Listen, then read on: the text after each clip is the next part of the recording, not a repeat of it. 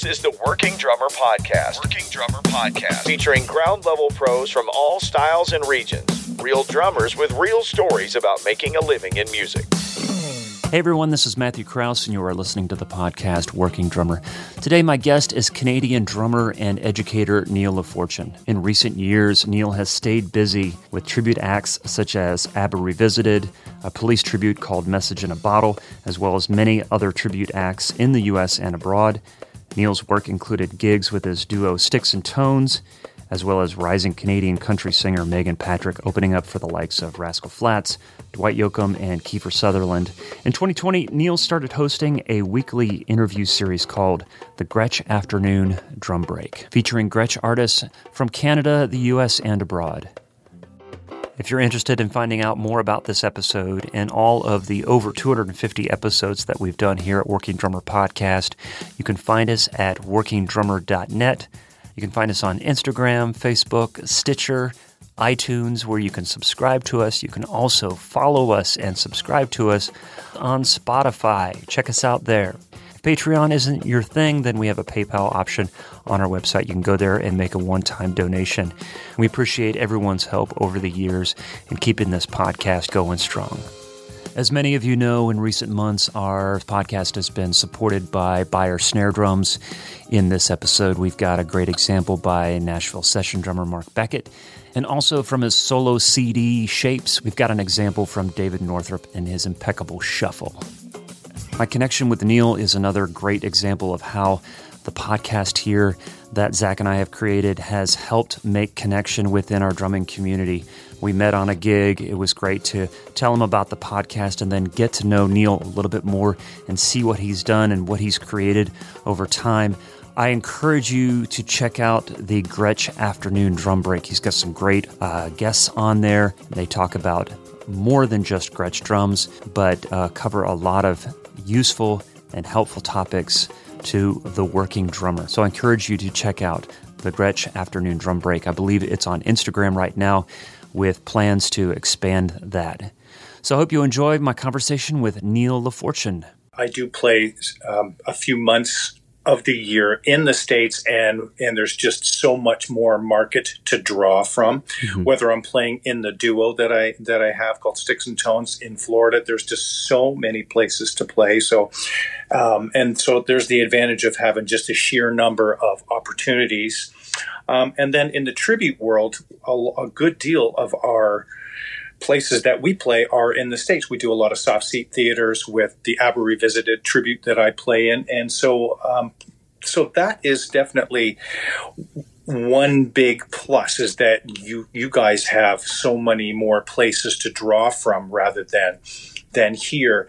And here, with it being limited as far as the number of places, there's still a lot of musicians, and it's kind of fighting again for the smaller amount of gigs. So it can be harder to play one kind of genre or to be in one thing and make a living. Whereas I haven't really done one thing for a number of years. I've had to do, by nature, many different things. Playing, for example, playing with Megan Patrick was an absolute thrill. So playing in the country world was great, playing in the tribute world, as well as teaching. So I needed to juggle those things, and gladly would play many different styles of music and with as many different people as possible. So that is one of the big differences that I see up here. Is just we just don't have the amount of work. And I know some great Canadian drummers have gone to the States and have done very well. Randy Cook, being one of them, has been in Los Angeles now for many years and is one of the top session guys and plays with some bigger bands. So he kind of outgrew this area. Yeah.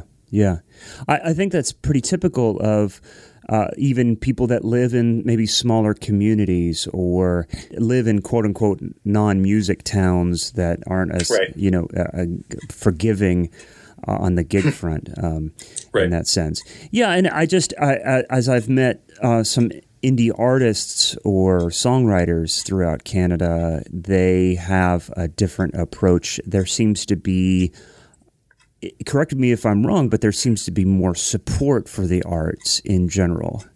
Is that correct? It sometimes doesn't feel like it is. It really doesn't, but I don't know. I think it's up here. It seems to be a little bit more of kind of a fringe kind of occupation. I think like it is, as you were saying, in other smaller parts of America that may not be music towns or might just not have the volume of as a big city does. Yeah. When I was living in Columbus in Ohio, friends were moving to Nashville, and they would come back and visit me, and they said, you have to come down. People see musicians and people working in the industry as a legitimate career, and you're not looked down upon. You're not. People aren't hounding you like, okay, when are you going to get a real job? When are you going to grow up? Like that never enters the conversation because it's just the attitude is different. Just from Ohio to Tennessee. You know, wow. And you know, that was a real point to make to me in that current situation. I'm going, really? Wow. Right. And how far of a drive would that have been, really, from where you were to Nashville? Like 7 hours. Okay, so still a fair bit, but it's amazing, right? We still get that. I was buying a car a few years ago, and the business manager lady said, so what do you do? And I told her, and she's like, oh, okay. She goes, I dated a musician, and she was joking about the real job thing. And she's like, well, what was let's see what your income was. And she was surprised that it was as good as it was because, there's that stigma attached to being a musician that you starve or that and believe me, I was never one to want to starve because I just wasn't into that kind of thing. So there's a little bit of that, especially where I am. I'm 90 minutes north of Toronto. So, but they all think it's cool. Man, you're a drummer. This is awesome. My son plays drums. Oh, how old is he? He's 11. So it's really fun. So they kind of get, it's a little bit different, but that's neat. It's only 7 hours away from Nashville, and all of a sudden it's a legitimate career, right? I want to jump right in to Gretsch Afternoon Drum Break. Yeah. Tell me about this. Well, it was something that began in late April. It was a Monday morning. I remember sitting in the living room one Monday morning, scrolling through Facebook, and saw that a friend of mine was going to be interviewed by Dom Famularo. And I'm like, well, I know this guy, and I've met Dom. And then an idea popped into my head, like, why don't I interview fellow Gretsch drum endorsers? I knew some Canadian endorsers, and we didn't know how long COVID was going to last. We thought, okay, it might be a month, might be a little bit more than that. So there's a handful of Canadian Gretsch endorsers. I'm going to reach out to them and see if they'd be interested in doing something like this. So I made a list of the drummers that I knew from Canada: Chad Melchert, Gerard Gannon, Noah Webb, and one of the last ones I reached out to was Paul DeLong, because I thought, oh man, Paul's a legendary Canadian drummer, and he's been a USA Gretsch artist for, I'm not sure, maybe 5 years or so, but he's always been a Gretsch owner, Gretsch lover, and whatnot. So I was surprised at how overwhelmingly positive the response was to me asking these folks if they'd be interested in being a guest on this live podcast, video cast. I didn't even know what to call it. and when I was so happy when Paul said, yeah, I'm totally in, I'm excited. And then the next Friday, it was that Friday at 2 p.m. Eastern Standard Time, the first episode happened, and we've done 20 of them now. Yeah. And it's been so unbelievable, and lots more happening. So it was to replace all the touring and the live gigs that Aber Revisited wasn't going to be doing. We had a tour cancel and a bunch of my other even local gigs. So it was probably at that point close to 100 shows were canceled or postponed, and I needed something creative. Yes. And I needed something to sink my teeth into. So thus the show began. Yes, you're a doer, man. I think that we've come from the same spot where I remember I was on the road and I was laying in bed by myself and I'm like, podcast. I got to do something creative and something to call my own. And I'm not sure what it is, but it just has to start, and then it will reveal itself. And it sounds like from the point of conception to the first episode, that was that for you. It's like, I don't know what to call this, but we're going to do it, and it will reveal itself. And I had the same experience. I reached out to, just within my grasp, who was on my phone, Nick Buda, Keo Stroud, and they were like, that sounds great. Like, I don't even know if we hadn't come up with a logo. We were, workshopping the name. But man, and my friend Mike Jackson, who was helping me, is like, well, maybe we should do this, maybe we should do that. I said, no, I'm booking the first interview right now. And he's like, but we don't even have the logo. I'm like, I don't care. It's going to be in the can. It's not live like yours is. But I think that's what lights a fire under you, is when you just pull the trigger and say, hey, I'm jumping. Yeah. 100%. I remember walking our golden Charlie out. I live just outside of a town of Aurelia, and walking to this beautiful park area, and the name just popped into my head. The Gretsch Afternoon Drum Break, like a drum break. It was a play on the phrase of like a little drum. Yeah. Like a James Brown kind of drum break, superimposed with coffee break. It's like to give the drummers a little break in the afternoons. You can just shut your mind off from work or whatever and listen in. And that was, I'm like, hey, I really like this. You know, when you just know when it feels right and it feels good when you listen to that voice, that's what happened in my case. And it sounds like it was similar to you. Yeah. So where can people find this? What is the schedule? What is the platform? Right now, they are Instagram Live. They have been Instagram Live since day one, and they are 2 p.m. Eastern Standard Time every Friday. And I also have a Facebook page, Gretsch Afternoon Drum Break, and you will see the lovely, there's a picture of my actual coffee mug that I used during the show. It's my little trademark thing, I know. And as well as I took a photo of my the warranty card from one of my Gretsch snare drums that I ordered. So I asked Fred and Dinah Gretsch if it was okay if I were to use their slogan for the pictures and the logo just for the picture on my page, and they said that they'd be honored. So that's great. Yeah. And so if they're Fridays, at least they're on Instagram. They're on Instagram at least for the next little while, but I will be changing platforms to something where it's going to stream to different places. It'll be to YouTube and to Facebook and other places simultaneously. And people can access older shows or go back. They are actually on my YouTube channel. And it's actually the YouTube channel is called D.A. Gretsch Guy, all one word, capital D, like Doug Gretsch Guy. So I think I need to change that to maybe the Gretsch Afternoon Drum Break so it's easier to find. But that's where they are currently. Yeah. So Fred and Dinah at Gretsch. My father-in-law and stepmother-in-law were on a cruise in Egypt about 6 years ago. Wow. On the whatever the famous river is there. I should know this. The Nile. The Nile. Jeez. I was in denial. Hi-oh. Yeah. And they're having dinner with this family. They've been assigned to this table, and it turned out to be Fred and Dinah.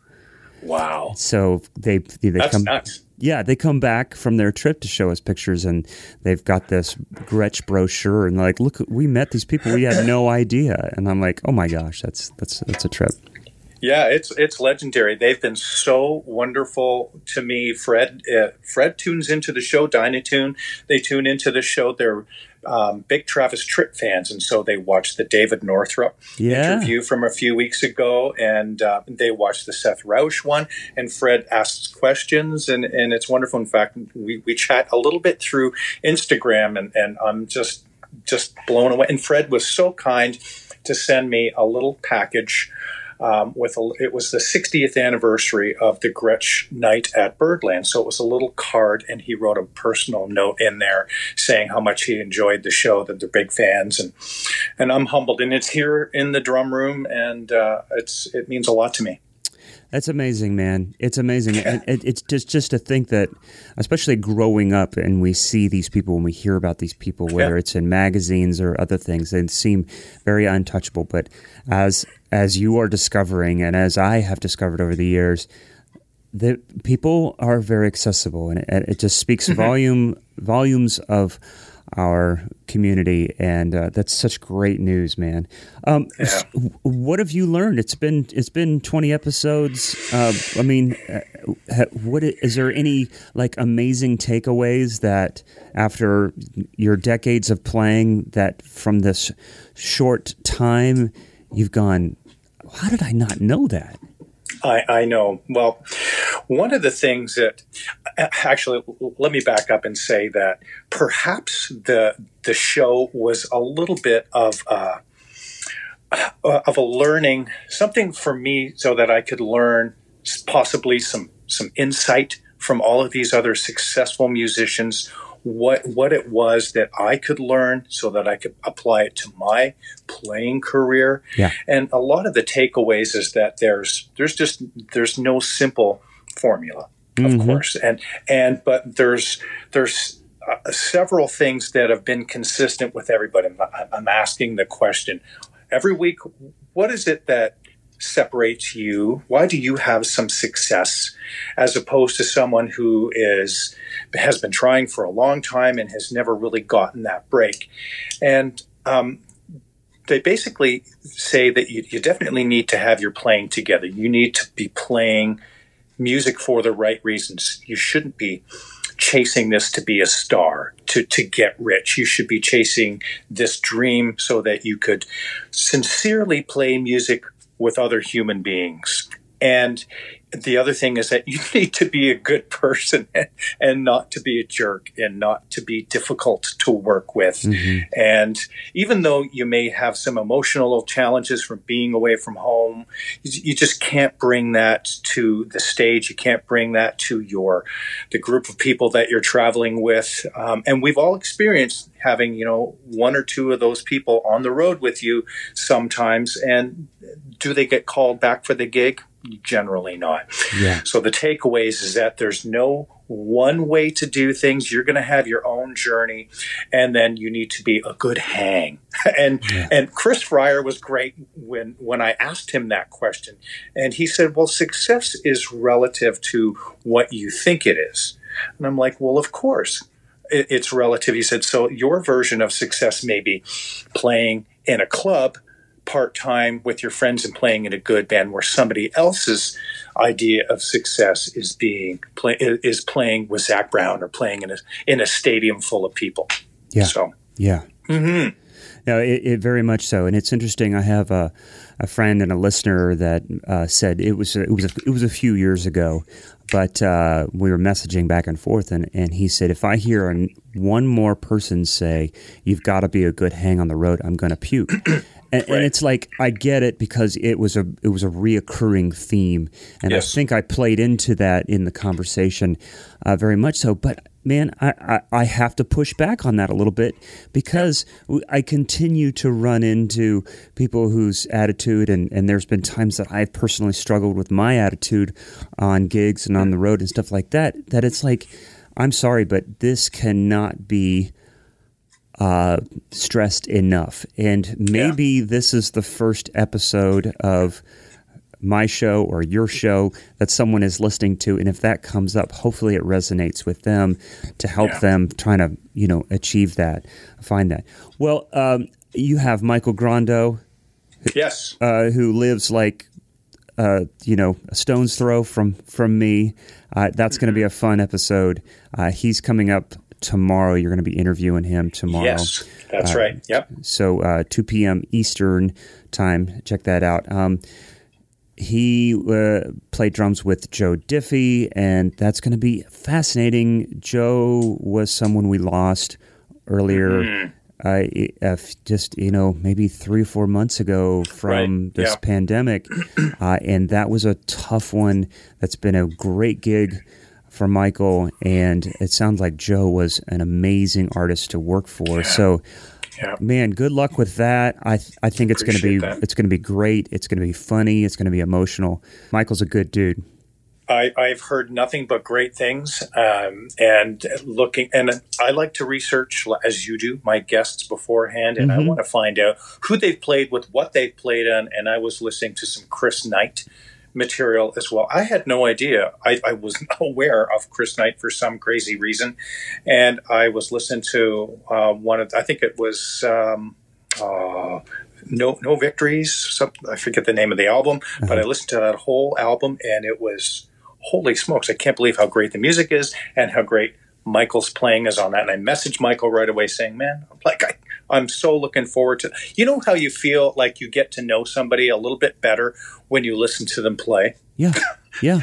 That's how it is. It's like it gives you a little glimpse into their personality, things that maybe, you certainly can't tell from an online bio, but it gets you an idea as to how it what their personality is like. So I'm really looking forward to it. I'm convinced that our personalities come out in our playing, especially when you know somebody and you can kind of put 2 and 2 together, and it's like, man, this guy has a nut job, and then you go see them play, and you're like, man, his drumming is just like he is. Michael's thoughtful and it just has a great time feel. In your preparation, I'm imagining we kind of do similar things. There's so much information online. How do you prepare? I will ask them, first of all, I'll ask the guest if they have a bio. And a lot of times they will have a bio. So they'll send it to me. But I almost don't want to read everything about them. I almost want there to be a little element of surprise.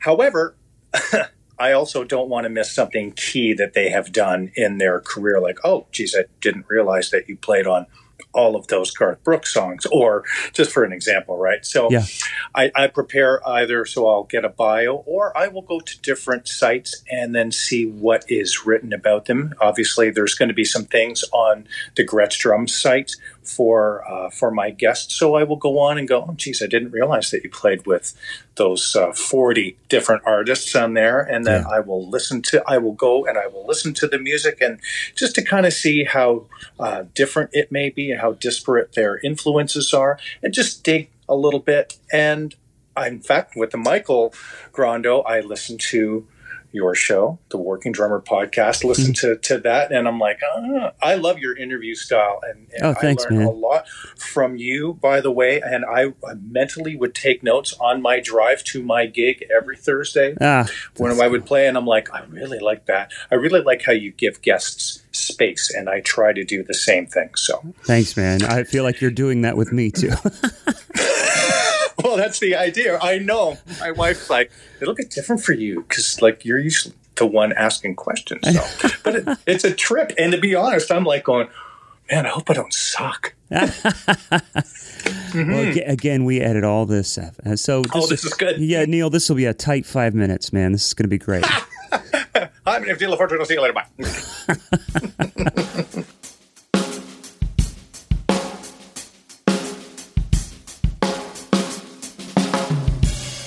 Our snare drum feature of the week is the Beyer 4x15, performed by Nashville session player Mark Beckett.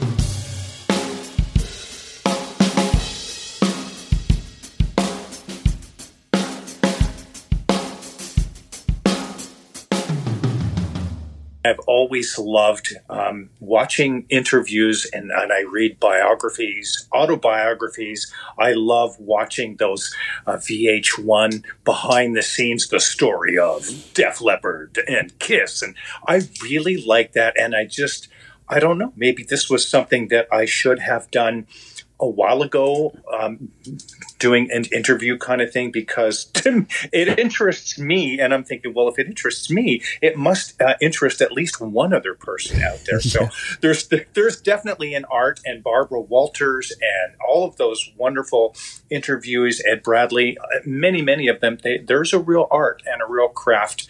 And I'm assuming that they did go to school for this, but I'm certainly learning on the fly, and I do watch my shows every week, and sometimes I cringe, and sometimes I'm happy with the results. I had the best time with Morgan O'Grain, and that was an absolutely wonderful interview where we just hit it off, and he spoke a whole lot and told some wonderful stories about Frank Zappa and just his whole foray into Gretsch drums. And then I've had some other interviews where it was a little bit more, where it was hard to get information out of them and hard to get them to talk. But once we did, and you learn how to prod, like you and I have no problem conversing whatsoever. Some guests, and it's just some other folks, like maybe a bass player. I'm kidding. Not really.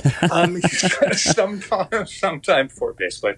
Sometimes you just don't say a whole lot to them. Even though it's a good relationship, sometimes they just aren't real talkers. Exactly. It's not it's not reflective on who they are as people. No, at all. Yeah. And that is the challenge. So, I mean, you're very articulate. You do a really great job at these interviews, man. I've enjoyed them and watched them, and I think that there's going to be times that there might be a challenge that will reveal itself that you've never experienced before. With a great drummer, or whoever, that it's like, oh man, I got to pull out all the stops to make sure that this goes well. Yes. Yeah. Well, is there anyone on the horizon that you're hoping to interview? I would absolutely love to interview Cindy Blackman Santana. I would love to interview Hannah Ford Welton. She used to play with Prince. I would love to interview, and this hopefully will happen, Mr. Carl Brazil from Robbie Williams and James Blunt and Sessions. And oh man, so many of them. I look at the Gretsch roster and I'm thinking, man. Okay, what about him? Stanton Moore would be wonderful. Mike Johnston. I would love to interview Lucas von Gretsch. Actually, it's Lucas O'Connor. He is Fred Gretsch's nephew, and we've spoken many times. And he said, "Yeah, I'll do an interview one of these days." And he worked in the family business for some time. And he said, if you're really stuck, I'll do it. So we may actually pre-record something like that and release that as perhaps as bonus content down the road a little bit. Yeah. So coming up, we have Sean Paddock, Kenny Chesney. Oh, that's going to be a trip. And Bart Robley is going to be on. Yeah. I know. And that's how I discovered Bart was your show. So listen to that. That's great. Yeah. And reached out to him, and what a great guy. Now, that is an organized cat, man. He's like, okay, I've got some logos, I've got some promo material, and let me know what you need. And I'm like, I like this. Yes. And some drummers, it's like, I'm going to have to scan some photos. We're talking middle-aged, predominantly males, and some of them just kind of aren't into the social media thing, which is all good. And so it's different. And I'm liking the cross section of people that I get to speak with. So it's a trip for me. Bart was a great interview, great guest, and got to know him through a listener, and was introduced via the listener. And Bart, I use his books with my students. I really love his open book. So that kind of opens up the world and hopefully can steer other teachers and other listeners in that direction to be a valuable resource for him and other teachers that we've spoken to. That's awesome. Yeah, it's really great. Well, speaking of Gretsch and the relationship that is developed with these companies, it's kind of one of the key components in finding support or getting an endorsement, in other words, with companies is, and it's been talked about and stressed often, is that if you're looking for support, if you're looking for an endorsement from a company, it starts with the relationship. And it sounds like it's easy for you to reach out and make those contacts and cultivate those relationships. Could you speak on this? Sure. I think it all began probably in the early 2000s when I had discovered eBay, believe it or not. Yeah. So I found that I had good success selling drums and drum items, cymbals, stands, hardware, whatnot. I just enjoyed the interaction with potential buyers, and I loved creating the ads and all the pictures and everything that would go into making the sale successful. So to me, and I also taught at a drum shop for 20 years. I taught at a place called Drummer's Choice, which was around for over 20 years and is now does not do retail any longer. But I was in that environment where it was definitely a person-to-person customer service, whether I was teaching or whether they were asking about certain products and things like that. And I'd always loved Gretsch drums. I think I bought my first Gretsch drum set when I was playing drums for probably 6 months. I endured a Stewart set that I had first. It was a lovely yellow marine pearl kit. And I remember getting this Gretsch kit and just falling in love with the sound of it. I went to every drum shop in Toronto and hit every brand of drums. And as soon as I found this little kit in this cymbal testing room at Toronto Percussion, which is no longer around, I'm like, that's the sound I've had in my head. So I've had an affinity and love for Gretsch drums since 1986. Wow. And once it certainly is a long time. And I think around 2007, this was when Fender had purchased or had come into partnership with Gretsch to distribute their drums. I had spoken to the vice president of the distributor, B&J Music in Canada, and we were talking about a Zildjian and Gretsch endorsement for me.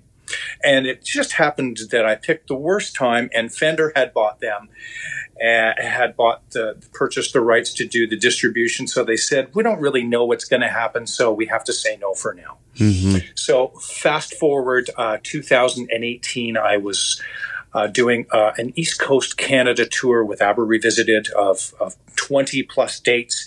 And I wanted to see if there were any Gretsch drums available anywhere that I could rent or use. And so I messaged David McAllister, who was the vice president at B&J Music, the distributor.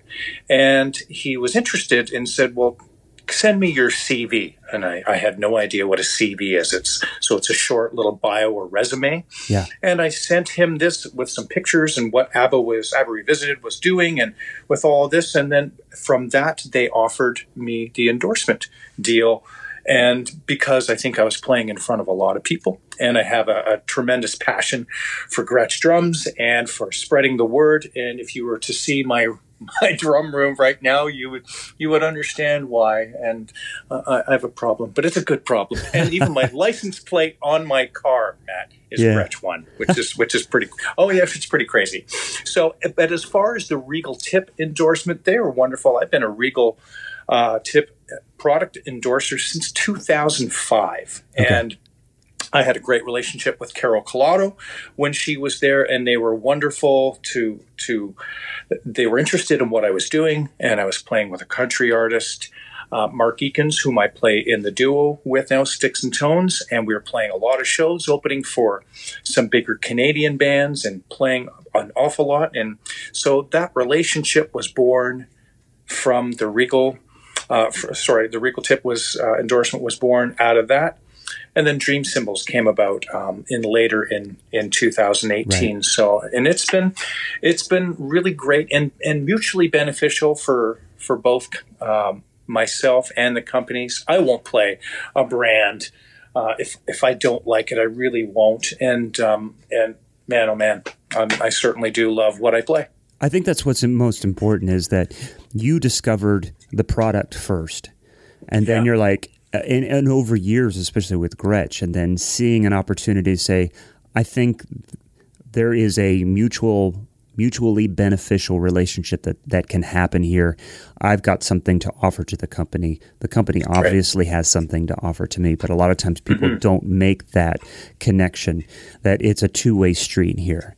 Yes. Endorsements for a lot of, especially people that are maybe new to the business or whatever, that they think that, it's free. That means free. It does not. It does not always. I mean, there's a percentage that may be free, but especially in 2020, no. So explain what that means. What exactly is endorsement?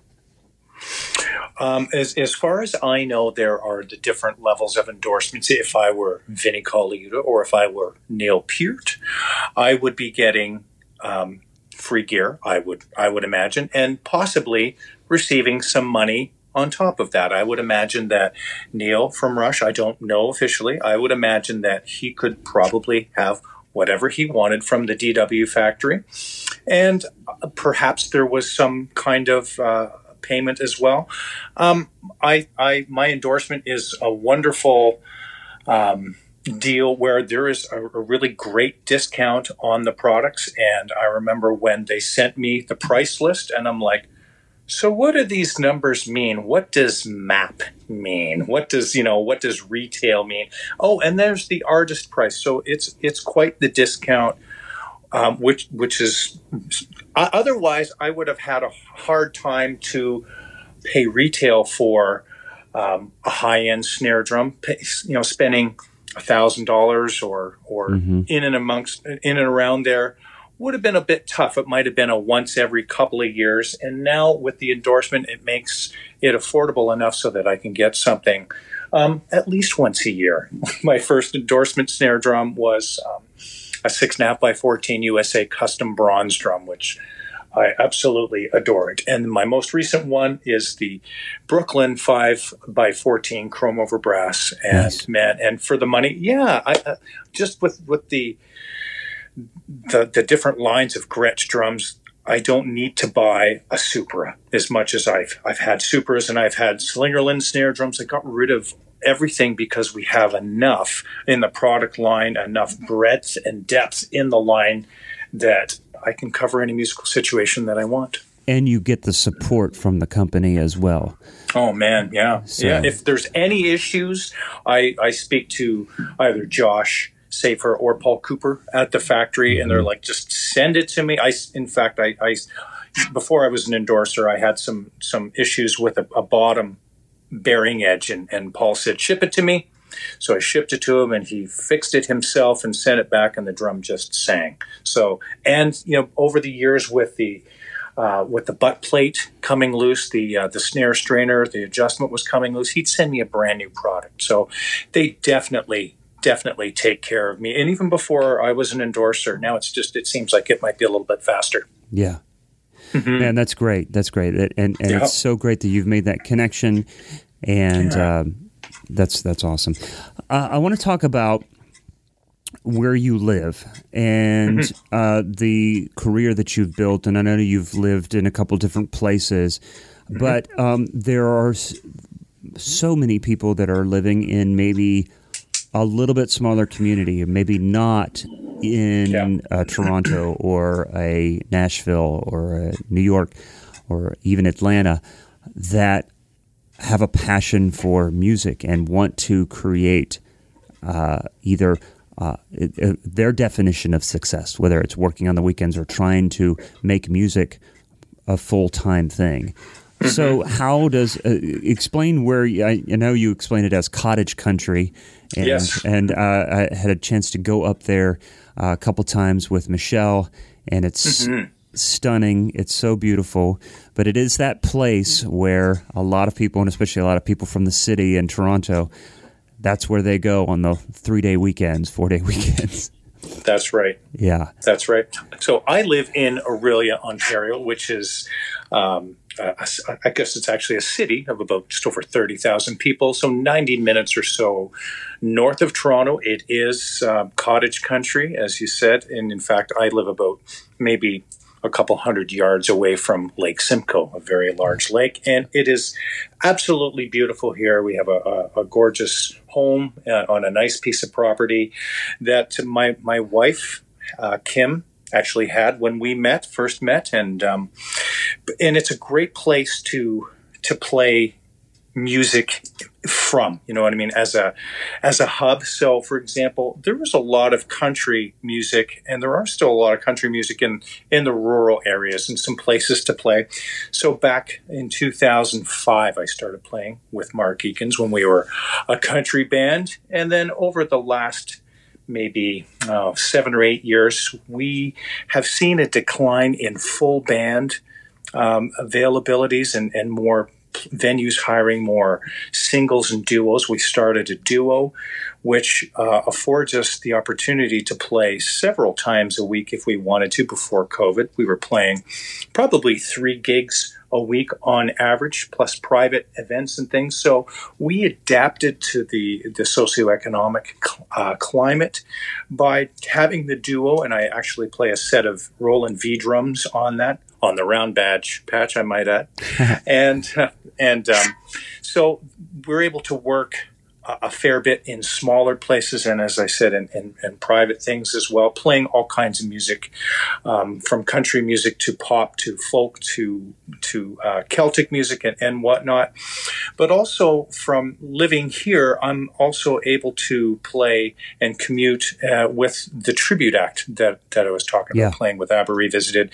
And we are maybe an hour and a bit drive to Pearson Airport, and we pool together and we fly out, whether we're flying to California, whether we're flying Texas or Georgia or Florida, all those kind of places. This is actually I don't have to live in Toronto or a suburb, Mississauga, to make a living. We found a way to make it work and be adaptable, and by playing in the duo, by having the teaching that I have. I teach three days a week here in the home studio, and as well as playing in the Tribute Act.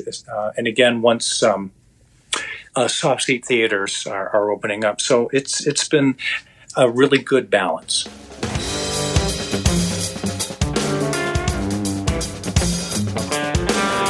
Here's David Northrup performing on the 6.5 by 14 Beyer snare drum.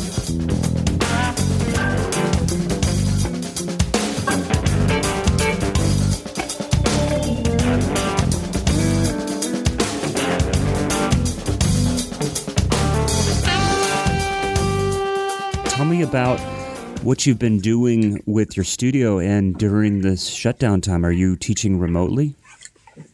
I was teaching, I didn't teach at all, I think, from March until it must have been, I think it was July or so when I started, when things kind of eased up here on with the amount of cases. And so I started teaching at home. Both the student and I wear masks, and we're far enough apart, and we sanitize when the students come in and when they leave, and I wipe everything down. So it's been good. And so we renovated the part of the garage to where I can teach in here, and we have a separate entrance here. The kids can come in here, parents can come in and sit if they like as well.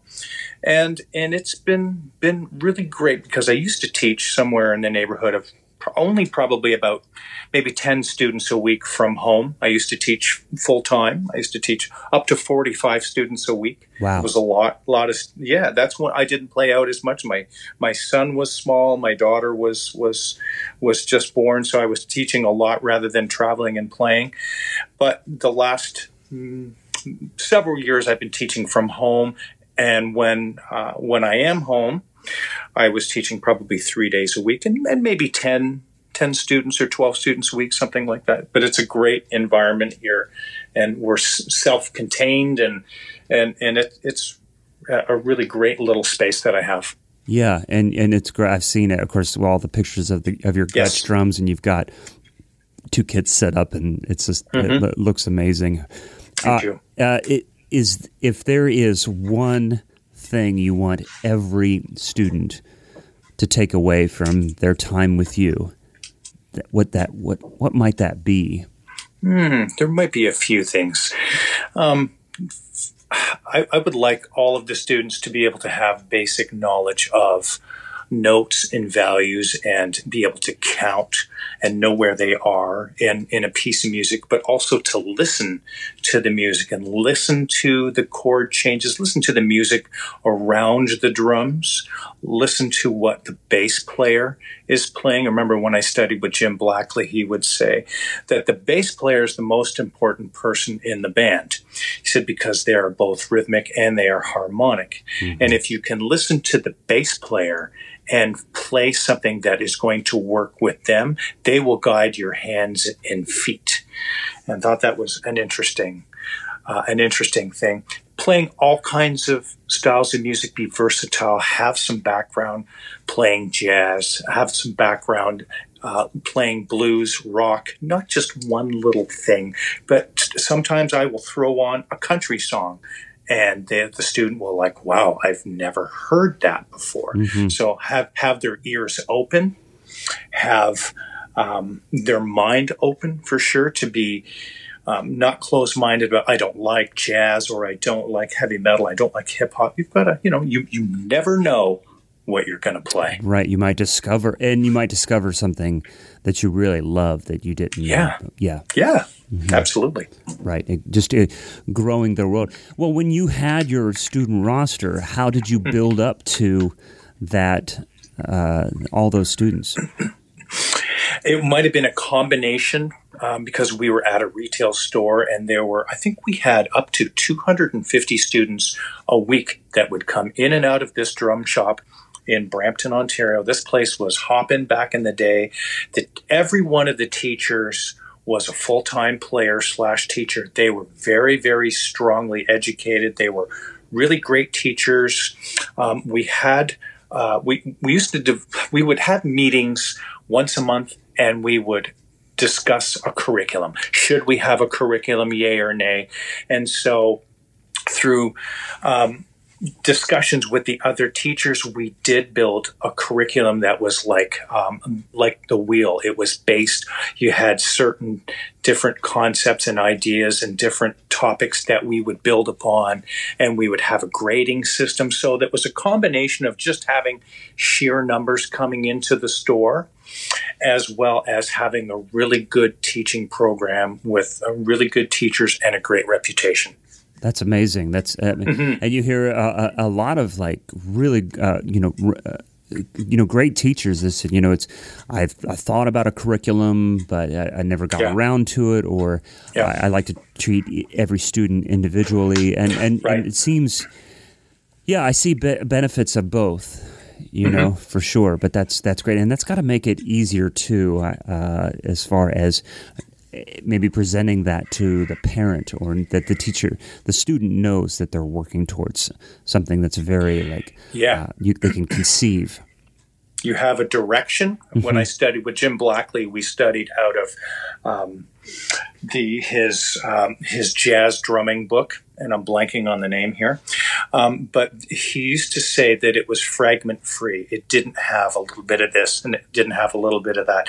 It had some material that progressed and actually went somewhere. And this is why I think our retention rate with students was sometimes several years, because there was a continuity.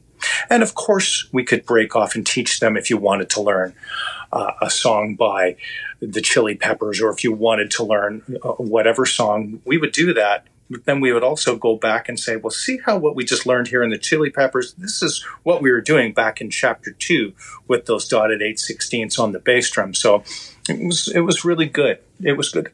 And I found out what kind of player and human I was, and that I needed some kind of structure as an adult, and certainly needed structure as a teacher. And it helped me being a parent as well, having some kind of, some I don't want to say discipline, but some structure and some guidelines, let's just say. So Yeah, you talk about your teacher. What was your discovery? Am I to understand that you kind of came to drums a little bit later than most people? Yeah. Okay. Yeah.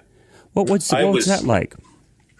I had no idea that it was possibly a disadvantage. I remember speaking to a friend of mine in high school who was the drummer in the stage band and the concert band, and I used to watch him play along with Sabbath songs in his basement, and he had the lights going and everything, and I didn't start playing till November 1985, and I was 3 months shy of turning 19. And I said to my friend, I said, "Man, I think I want to play drums." And he said, "Nah, you're too old. It's too late. You've never had any formal training." And I'm like, "Really?" So in my mind, I'm like, "You're going to eat those words." Right. And so right. I saw him maybe 15 years ago, something like that. And I reminded him of our conversation, and he laughed. I said, "You don't remember this, do you?" He goes, "Nope, don't remember it at all." I said, "This fueled me for years." He says, "Well, it's good then, right? That was a really good thing that, it fueled you and spurred you on and made you want to practice and get better at it when you could have just easily said, 'Nah, I don't want to practice.'" So, but I was older for sure. And I talked to my guests and I was 5 years old. I was 3 years old. Yeah. Sean Horton was like 2 years old when he started playing drums. And so he was 2 years old starting playing drums in 1985. And I was 18 in 1985. I'm thinking, hey man, we're playing drums. We started at the same time. Yeah. But it's quite the coincidence. And I played a year and a half on my own and went, okay, I have no idea what's going on in these Rush songs, but I need to figure this out because I'm going to be the drummer in Rush or something of that. Not, realizing that they already had a Neil and he was already pretty good. Yeah, that's right. So I started studying at Ontario College of Percussion in April of '87 with the school's principal. It was a private little school. It was back in its heyday in the 60s and the 70s. This was a really great place. The teaching, the curriculum was jazz and Latin based. So I started there with Paul Robson, the founder, and he kicked my butt. We started off essentially, I thought I could play a little bit, and we started off with the grip, and he said, play me a double stroke roll. I played for a nanosecond, and he said, okay, stop. You have to fix your grip. So all of those formal things, the grip, note reading and motions and paradiddles and double strokes and all of that stuff, it was hurled at me, and playing jazz and playing along with him.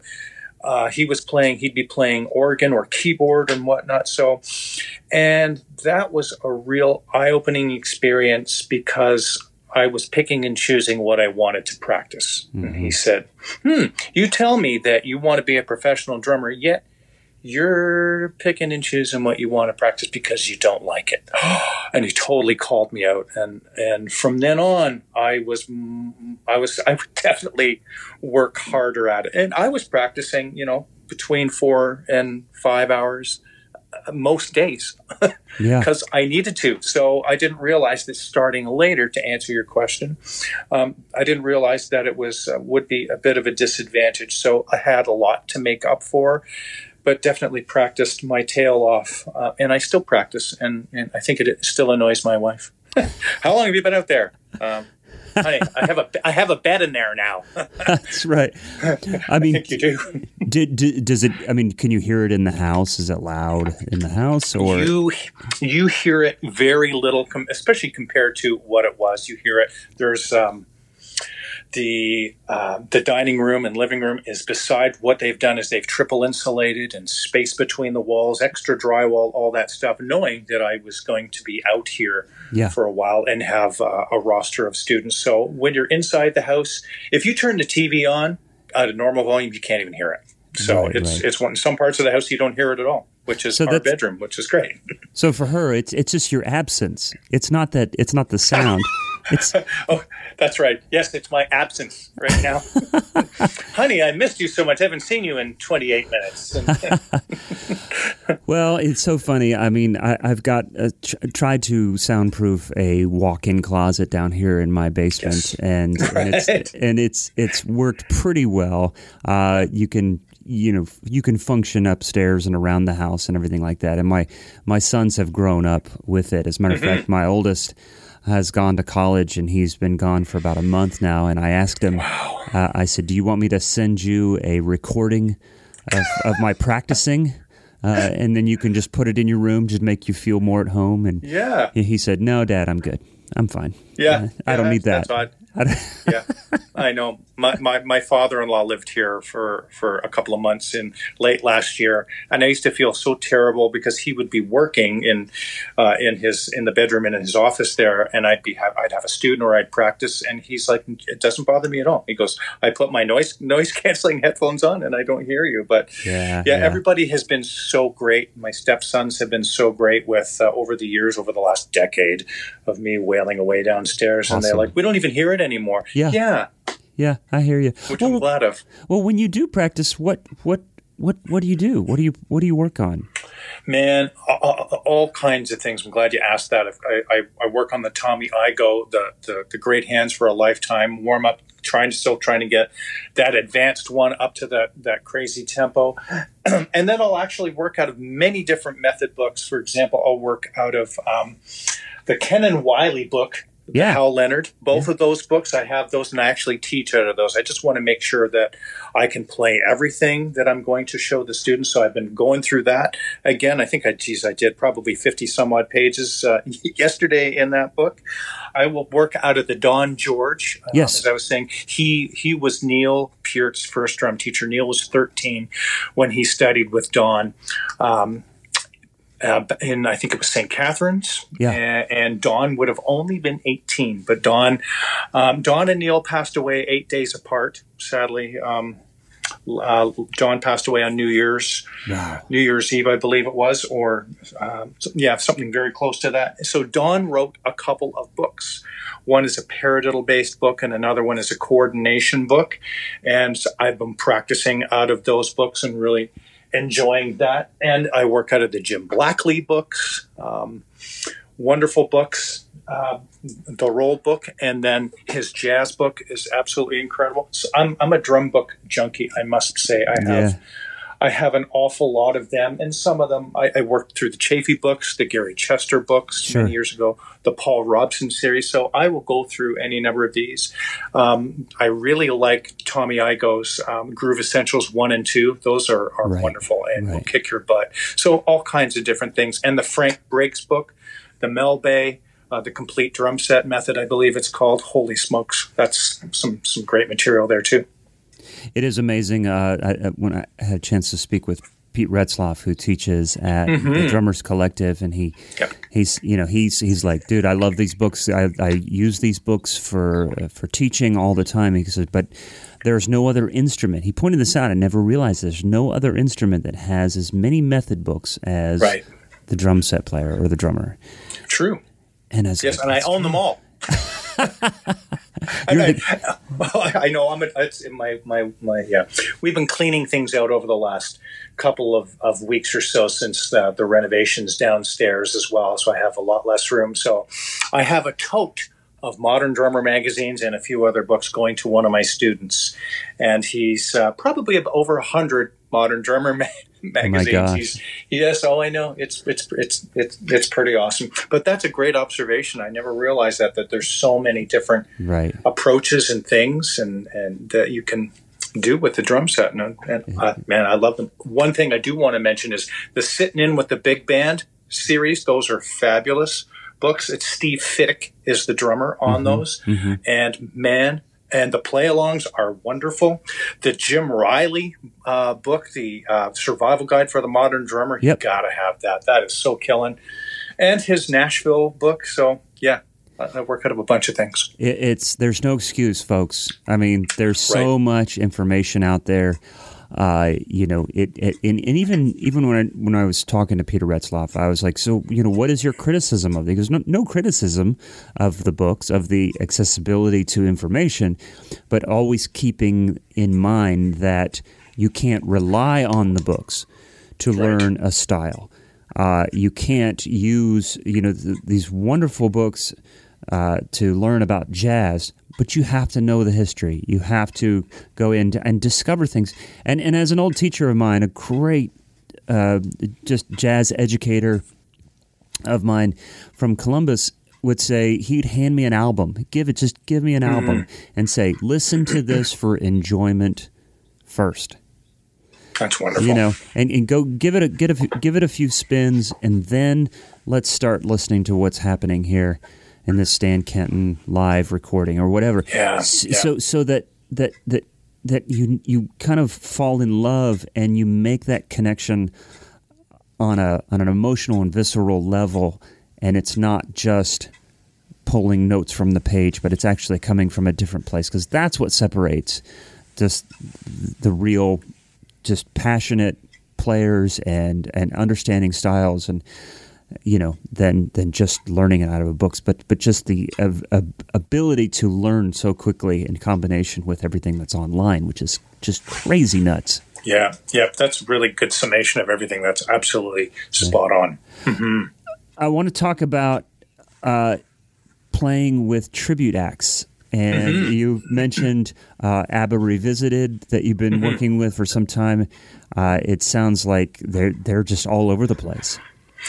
It's been an absolute pleasure playing in this group. I started playing in tribute acts sometime in the mid-2000s while playing Elvis shows, playing a lot of Elvis tribute artists. They call them ETAs, Elvis tribute artists, instead of impersonators and whatnot. So, and that was my beginning into the tribute world, was playing with Elvis, playing the different eras, playing the early stuff, playing the Vegas Elvis and the gospel stuff. And I'm telling you, that show absolutely wore me out. I bet. And yeah. The Ronnie Tutt stuff, man. The Ronnie Tutt stuff was, I remember Roy LeBlanc, who is a fabulous Elvis tribute artist. He used to say, I want you to play more fills. I said, pardon me, can you say that out loud again? He said, I want you to play a 4-bar fill. I'm like, you got to be kidding me.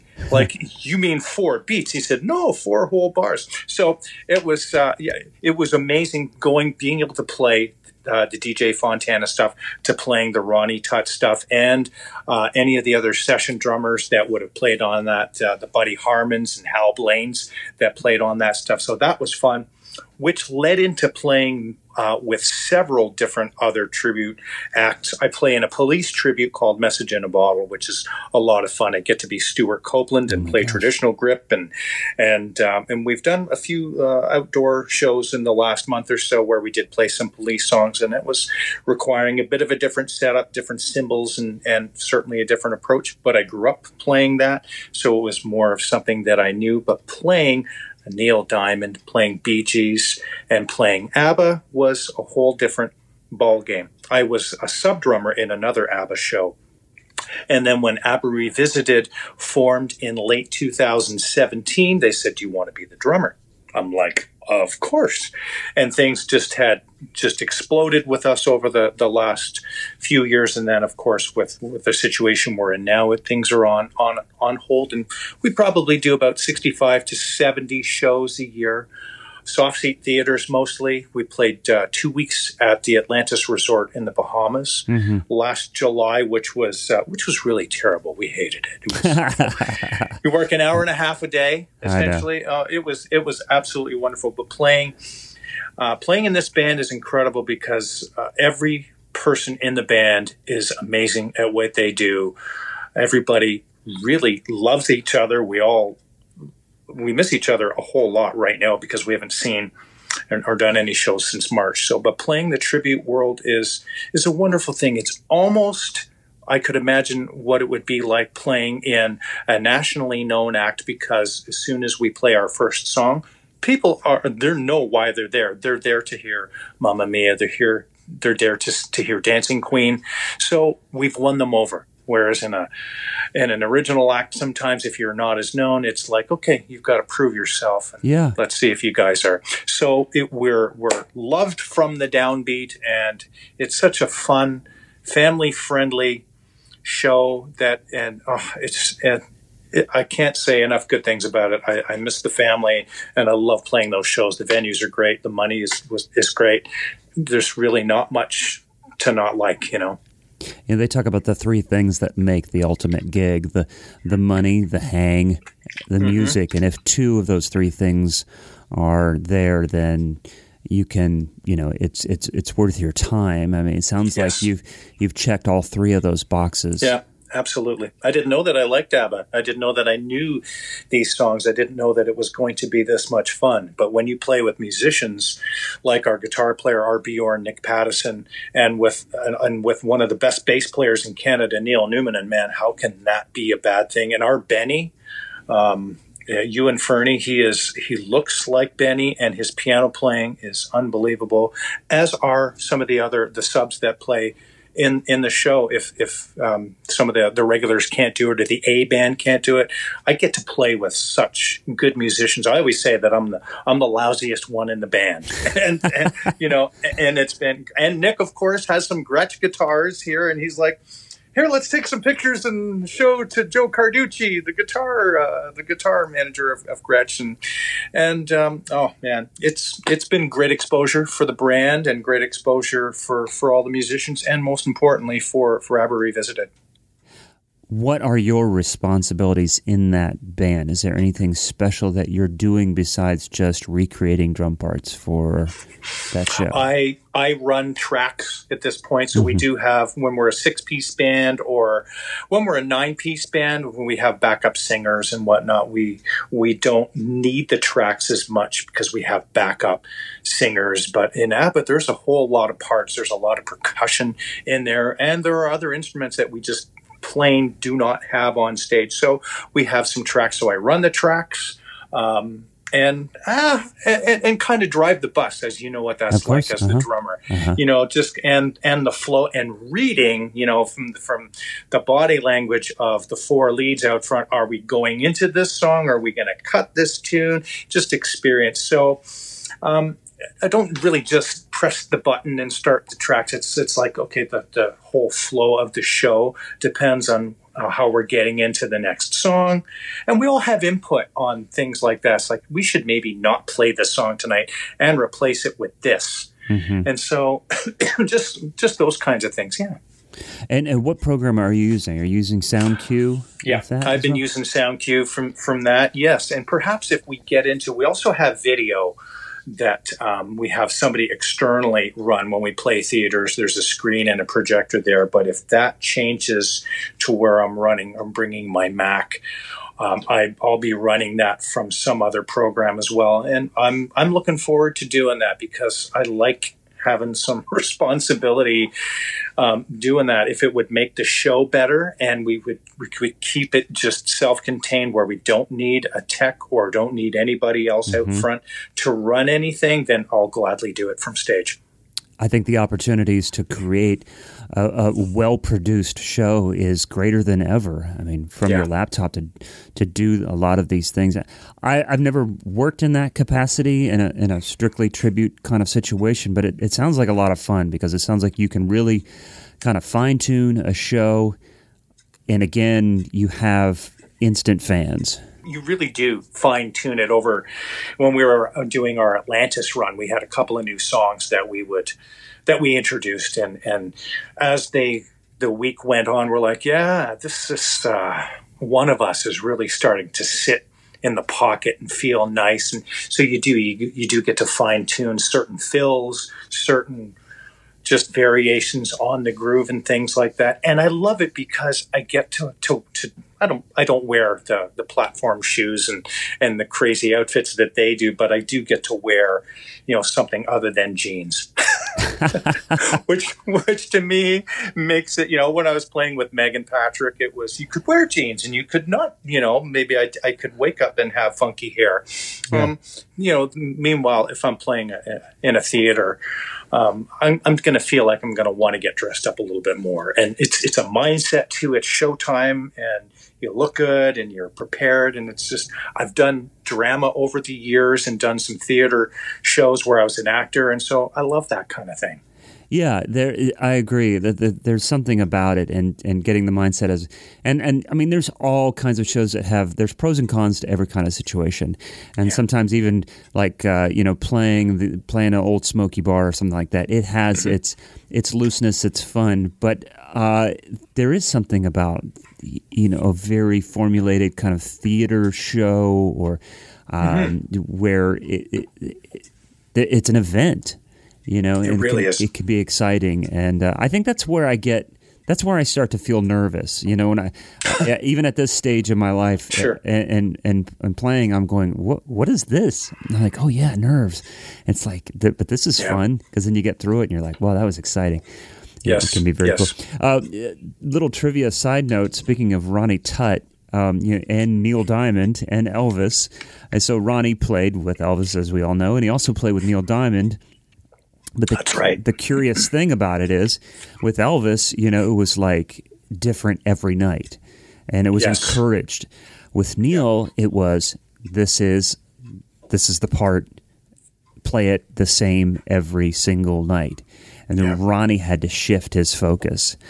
I have a friend who is friends with his son and other people, and James Burton, and so he's going to try and make. I just had lunch with him 2 days ago, and he said, let's see if we can't get Ronnie Tutt. Wow. So it's like, that'd be great. Oh, man, that's crazy. Yeah, I've got a couple questions on some Elvis parts that he played. Okay. Yeah. That's crazy, dude. man. I may have to reach out to you. Any questions? Yeah, actually, he played on "Piano Man" by Billy Joel. Are you serious? That's Ronnie Tutt on that. Yep, he played on that record. And man, and really, like, I don't know if you really listen to those drum fills. Those things that he played are just beautiful in that tune. Yeah. And I know Liberty DeVito absolutely was the man when it came to playing with Billy Joel. But man, from Ronnie Tutt, 1973, playing on that Billy Joel cut, there's some beautiful playing on that, man. It's very through composed. I had to learn that a couple years ago, and it's not the same the whole way through. No, it's not. No. Yeah, he was bringing that to the table at the time. I love that stuff. And I love learning that new stuff. Yeah. That's so fun, man. Mm-hmm. That's great. And all those you find out different drummers playing on different art. There's the set drummer for different bands, but like, hey, so and so played on this track, or Yep. It's not just the Beatles. It's other. I love that. Steve Smith played on Bryan Adams' cut, Heaven, the ballad, and Steve was in New York, apparently. I believe it was New York, and cut that. He said, hey, I have an afternoon, and that's some beautiful playing on. I love reading liner notes, man, and just geeking out on my favorite drummers and played on whatever tracks. I remember Steve telling me that when we spoke, and but I forgot. I forgot that stuff is so cool. Carmine Appice was telling me about playing on Dogs of War off of the Pink Floyd song. And I'm like, what? Nick Mason didn't play? All that interesting stuff. That's awesome. Are you recording at all at home? Are you doing anything? I am. I'm just getting that back up and running. I started doing some home recording. I think it was April, May, just getting familiar with microphone placement and getting some sounds. And I've been recording drum tracks, just some to play along the sitting with the big band things, because they're very well recorded, and there's versions that have no click in them, so you are really playing with the band, and it's wonderful. I haven't done any tracks for any artists yet, but should be ready to do something really anytime, just getting mics and things set up in this new space. Yeah. And oh man, it's been such a learning curve as well, and I was encouraged by some drummers that do this, and engineers, and I'm like, okay, why does my snare sound like this? And they would give me some hints on EQ and just general advice. It's wonderful. Yeah. There's so many of us that are in this boat right now, or taking advantage of the downtime to try and play catch up to some of us, or say us, some of those that have been doing it for many years. Again, the technology is allowing us to do this. And as Tommy Igoe said many years ago, before we had the nicer interfaces that we do now, but many years ago, we had the opportunity to record, and he said there's no excuse to not be recording yourself, practicing gigs, listen back, the benefit of listening, albeit somewhat painful, but so beneficial. I agree. Sometimes it's like, oh, man, okay. Yeah, when you listen back to the take that you think was good, and you're like, I totally rushed that intro, Phil. What is wrong with me? How much coffee have I had? Right. That felt good at the time. Why is that's what it is so funny. Like there's so many gigs where you're like, oh, that was awful, and the band was like, that was great, or I know, or you're thinking that was smoking, and like no reaction. Like what? What's going on with that? Well, let me ask you something about like at this stage of your life.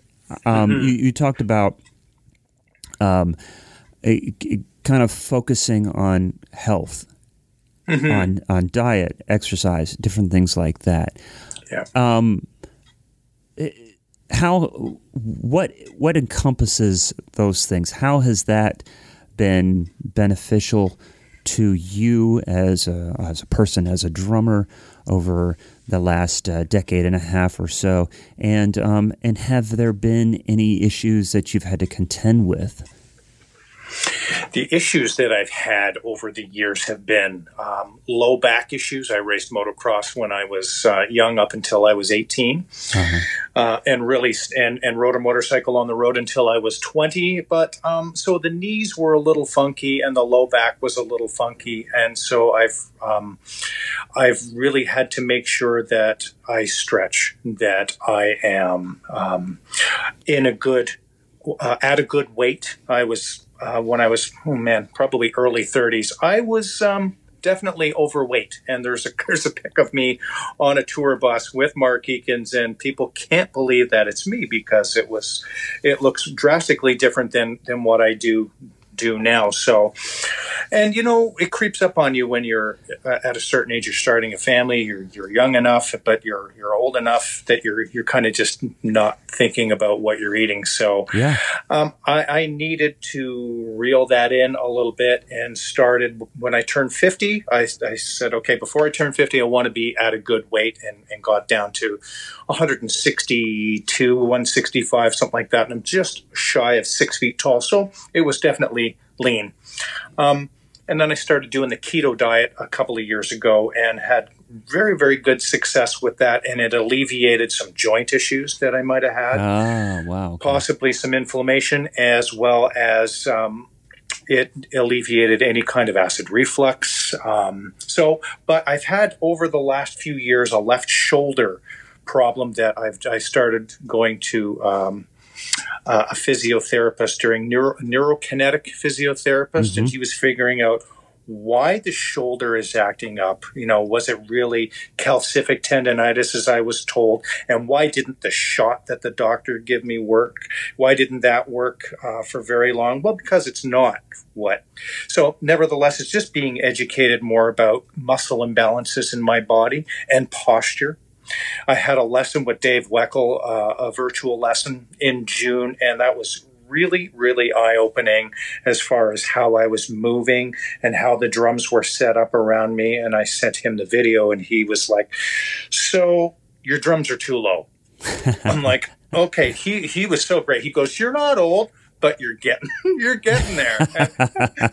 And Dave couldn't have been more direct, but kind at the same time. Yeah. So it's made me realize that I really need to be careful of the placement of everything and not just set something up and play it and then adapt my body. I need to have a setup that is consistent. So being aware of posture, being aware of diet, and not drinking pop, not drinking, I guess they call it soda in the States. We call it pop up here, right? We call it pop in Ohio, too. They call it pop. Oh, do they? Okay. Yeah. Not drinking a lot of that stuff. Though this last week, my wife and I have not been very good, but we get back on track, and I feel a lot better doing the keto thing because it keeps me at a good weight, and it keeps my blood sugar in a good spot. It just works for me. So, and just paying attention to everyday things and just making sure that I'm limber. The thing about you mentioned in the keto diet was not only the benefits of controlling weight, but also inflammation. And that's another thing that you have to take in consideration when you think of just all the other parts of your body that you're using in the small muscle movements and ligaments and all these things, and just becoming educated with the stress and what we're asking our bodies to do, right, to perform at its peak, and the abuse that your body can take up to a point, up to a certain age, and then being aware of that. And I'm finding that I'm trying to find ways to make sure that I'm keeping inflammation under control. And because, man, I think it was yesterday I had to sit down and work on some stuff. And right before I went to go in my drum room, I got this feeling like, I'm like, oh gosh, this is going to be fun. I can't wait to sit down. And I'm like, I still have that feeling, excitement about playing. And that tells me, dude, you better take care of yourself because you still get excited. We've all heard the stories of drummers that we know that were super successful, but they can't play any longer because their elbow or shoulder or knees or whatever part or a wrist, any of those joints, if those go, we're done. Yeah. We're going to need to do something else. And I'm not ready to do something else. Right. I find for me playing the V drums, and as much as they have the mesh heads and all that, I would play those harder than I would play an acoustic set. So that, as we've discovered last week at the physio session, that my left bicep from playing the snare drum and a short range, short motion, that was irritating my elbow, irritating my shoulder. And it's amazing what you'll learn about your body when somebody that is a professional can tell you, oh, well, didn't you notice that you were bent a certain way, or your shoulder, you were just off kilter, but you compensate and you don't realize that you're compensating. Yes. Yeah, those little movements, it's really interesting. Those little adjustments can make a world of difference. Indeed. In that. Neil, you've been an amazing guest, as well as I know you're hosting things, but I don't know if you've had the same interview chops that you had before you started your Gretsch Afternoon Drum Break, but man, I've really enjoyed this conversation. That's fantastic. Thank you so much. I appreciate it, and all the best to you, my friend. Hey, one more time, let everyone know, Gretsch Afternoon Drum Break, when and where? Gretsch Afternoon Drum Break, Fridays, 2 p.m. Eastern Standard Time. We are live on Instagram. You can find me at Drummer Neil, or on the Facebook page, Gretsch Afternoon Drum Break. I love it. Neil, great to talk to you. Great to catch up. Thank you. I'm hoping when all this stuff goes away, we can connect again and maybe have lunch again. I'd love that. I'll buy this time. Okay. All right, Neil, take care. I will be in touch, man. Thanks, Matt. Thanks. Take care. Bye-bye. Bye-bye. So there you go, my conversation with Neil LaFortune. Hope you enjoyed that. Neil, for me, embodies so much of what I love about Canada, just his kindness and just ease of conversation.